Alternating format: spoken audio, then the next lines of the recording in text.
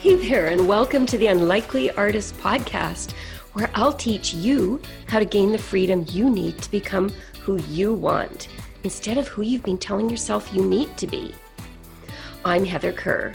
I went from international tax to art and coaching because those are the things I've been yearning to do. Listen in to find out how you can start doing what you love to, in slow, easy steps each week. Let's dive in now. Welcome back, Savvy Souls. Today I want to talk about something that I've faced personally, and a lot of my clients have faced, and we coach them on it.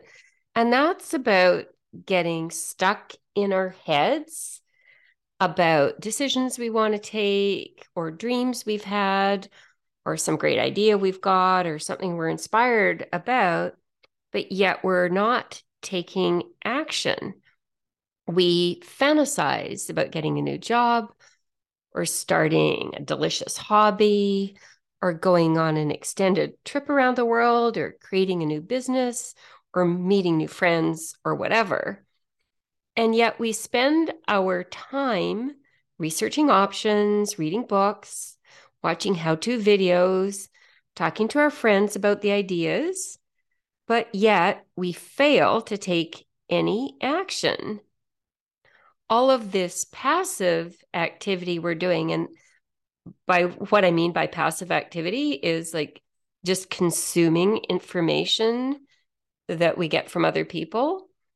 All of this kind of passive activity, all this organizing of ideas, it feels rewarding, and it kind of actually feels like we're doing something, but it doesn't end up satisfying our yearnings because nothing is happening. And eventually that starts to lose its appeal when we're not actually moving forward. So I want to tell you a story about me exploring my new painting style. So what I used to mostly paint, I started off when I started to paint in 2014. I painted pretty much anything. It was ideas that just came to me. But over time, I gradually moved to painting always within circular images. And it was really what I'd call internal landscapes, kind of very meditative, spiritual stuff. And it would have maybe some stuff from the external world in it, but it was really about how it felt inside me. And that was kind of my thing. And then I moved out here to the country, and I go on these beautiful walks all the time with my dogs. And I'm so connected to nature. And I started to want to paint about what was outside of me to represent my responses to nature. It started by painting clouds and moved on more broadly, but it was a very different kind of painting and something I'd never done before. And when I was going to start to do that, I wanted to learn how to do that. What I didn't want to do was I snap photos quickly with my iPhone. And because I take so many of them, and because it's so beautiful here, I end up with lots of beautiful images that people ooh and ah over, and people find them inspirational.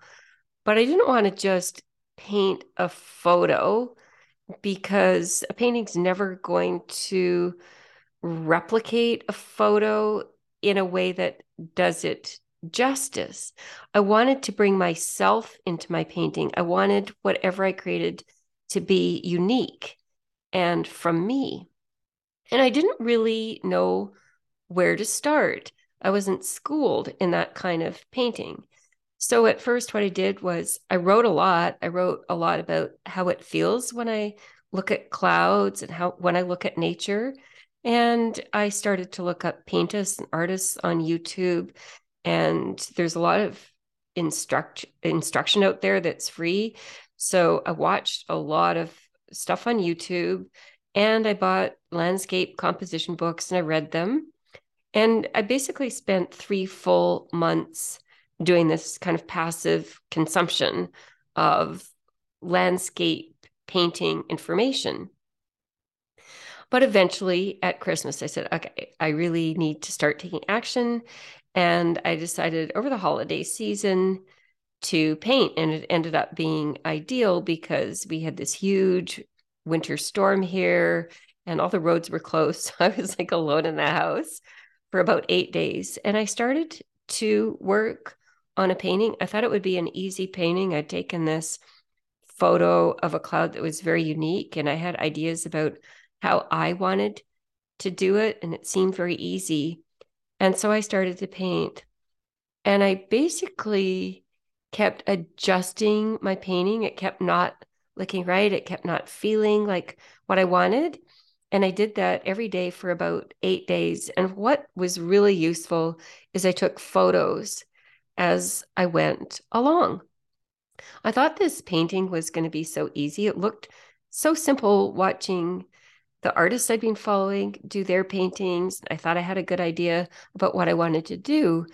But as I did the painting, it just looked and felt different than what I was wanting.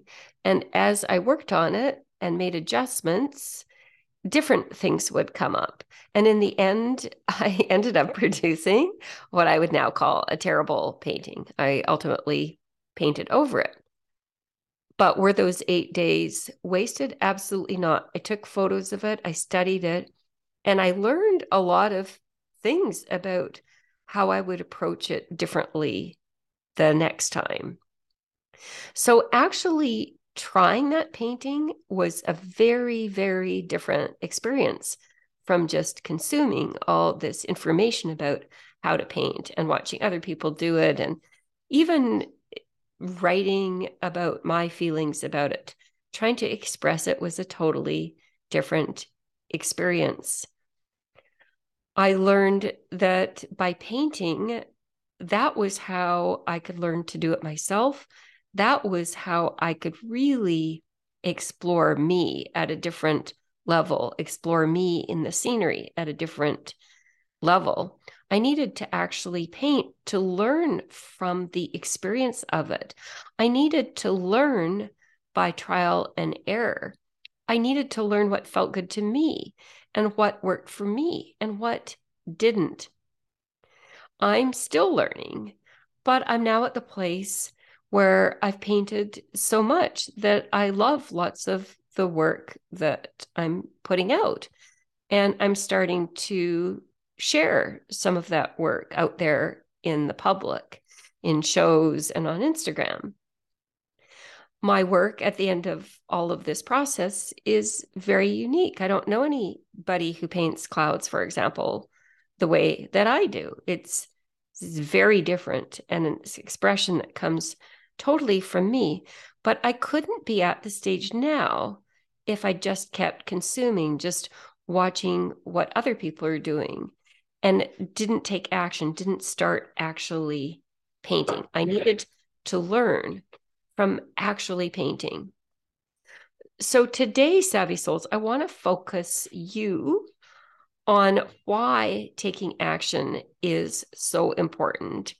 In a separate episode, sometime later on, I'll talk about how to motivate yourself to take action when you haven't been doing that. But I believe that understanding why taking action is important will help you with the motivation piece. So, first of all, think about why you want to do something new.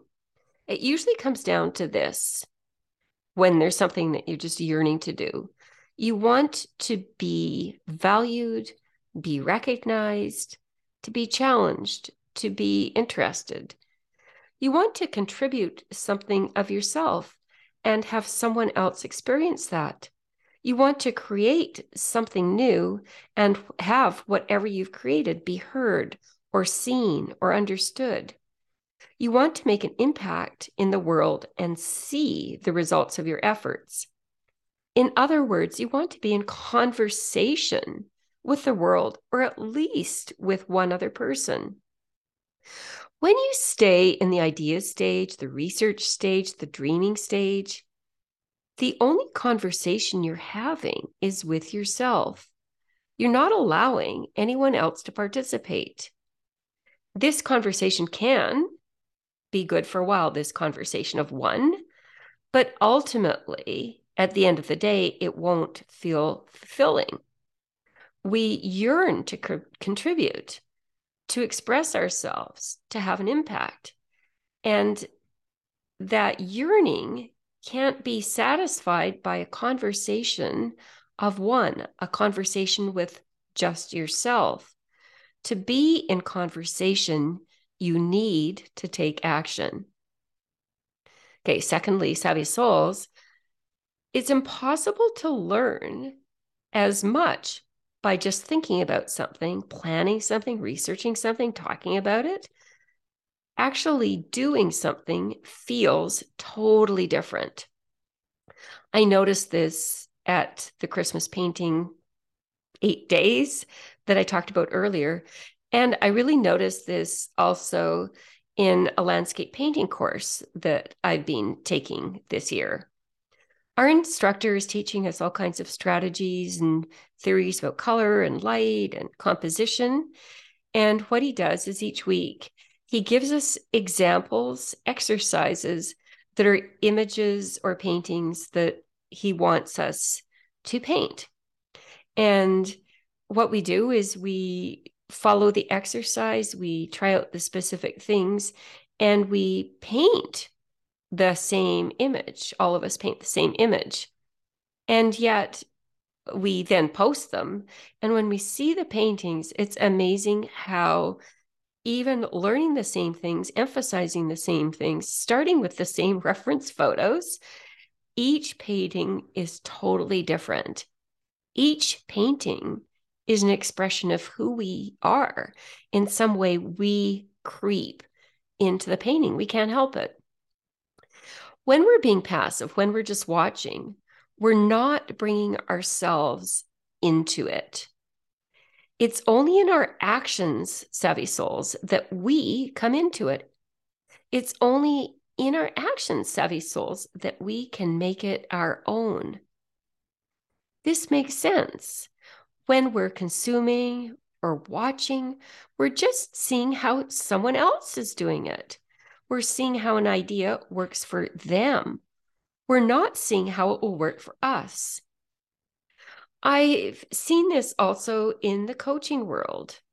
Originally, when I took one of my coach trainings in that particular coaching school, all the coaching schools are different. She taught us something called the model, which was a framework she said we could use in all our coaching sessions. It was really just a framework. It's not that different from tools that are taught in other coaching schools, but it was basically a framework of talking to people about what they were thinking and then letting them see the impact of the way they were thinking. It was basically about how to help people with their mindsets.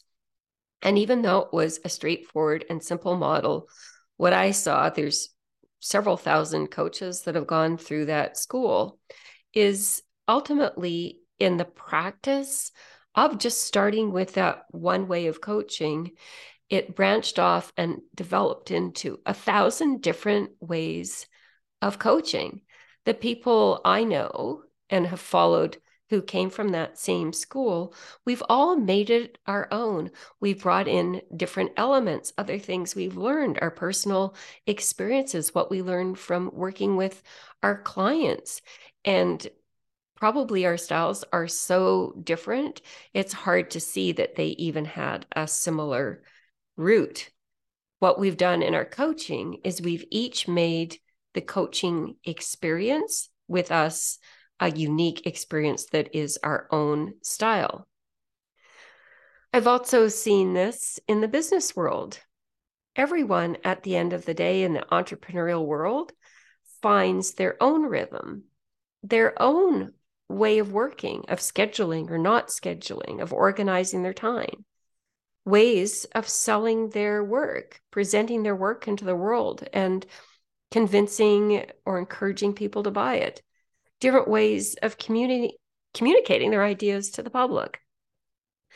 No matter what course we might take, what ideas we're exposed to, what methodologies we're taught, We make them our own. I've taken some very specific business courses, entrepreneurial courses. It's interesting. We might all be taught the same thing, but when we go out in the world, we make adjustments. We start doing it our way, and pretty soon it looks very different one person from the next. You need to take action, savvy souls, to find yourself in the thing that you're doing, to find out what works best for you. Okay, my third point, actually doing it. Selling or job searching or building rocket ships or creating a community event. Actually doing it will rewire your brain. Your brain will literally change as you do something new. As you do something new, you develop new neural pathways. You're going through new sequences and processes, and your brain is learning as you go. Things become easier as you practice them. So you can relate to this by thinking about what it was like when you first learned to drive. It was so hard at first.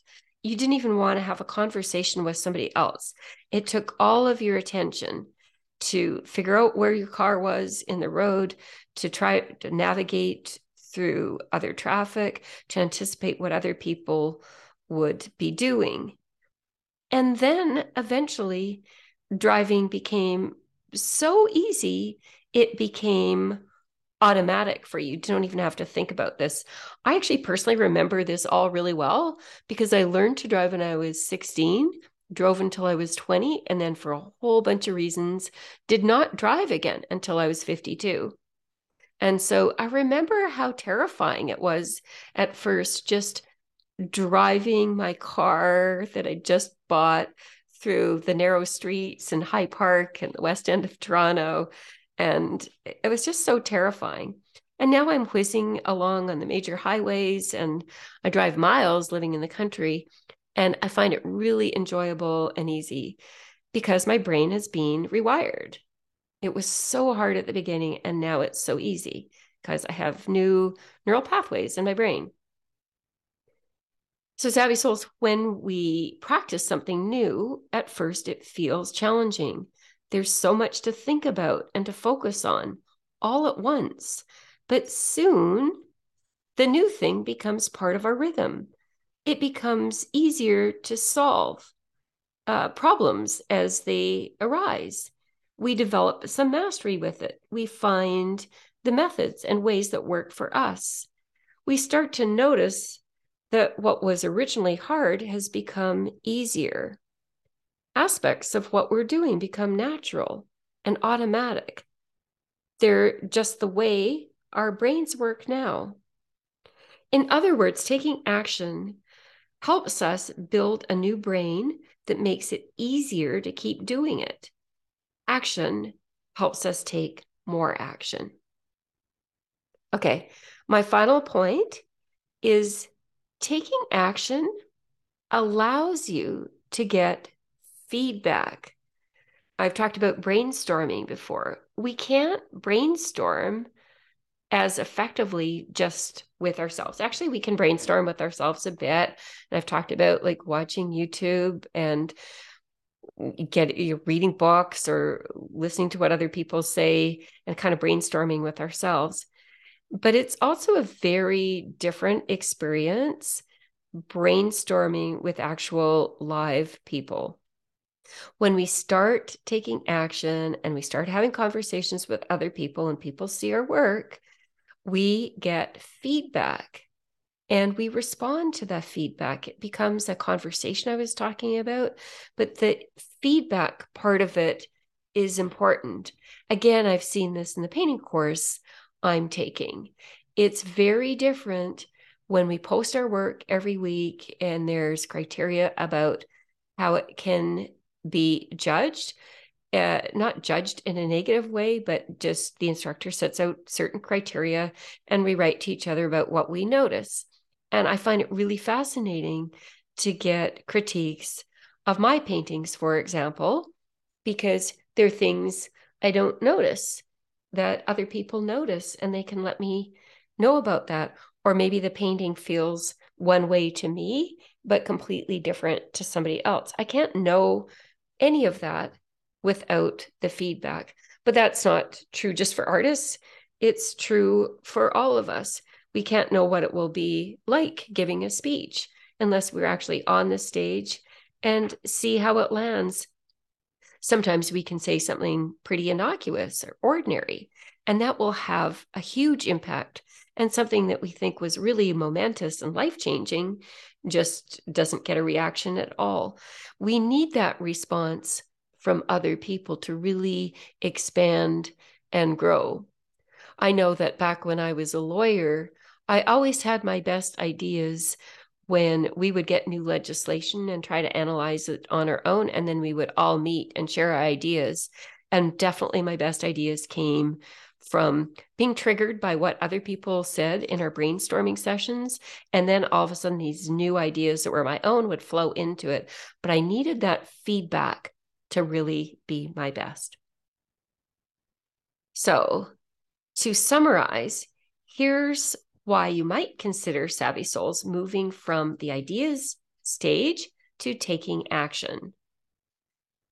First, action is necessary to have an impact, to be in conversation with more than just yourself.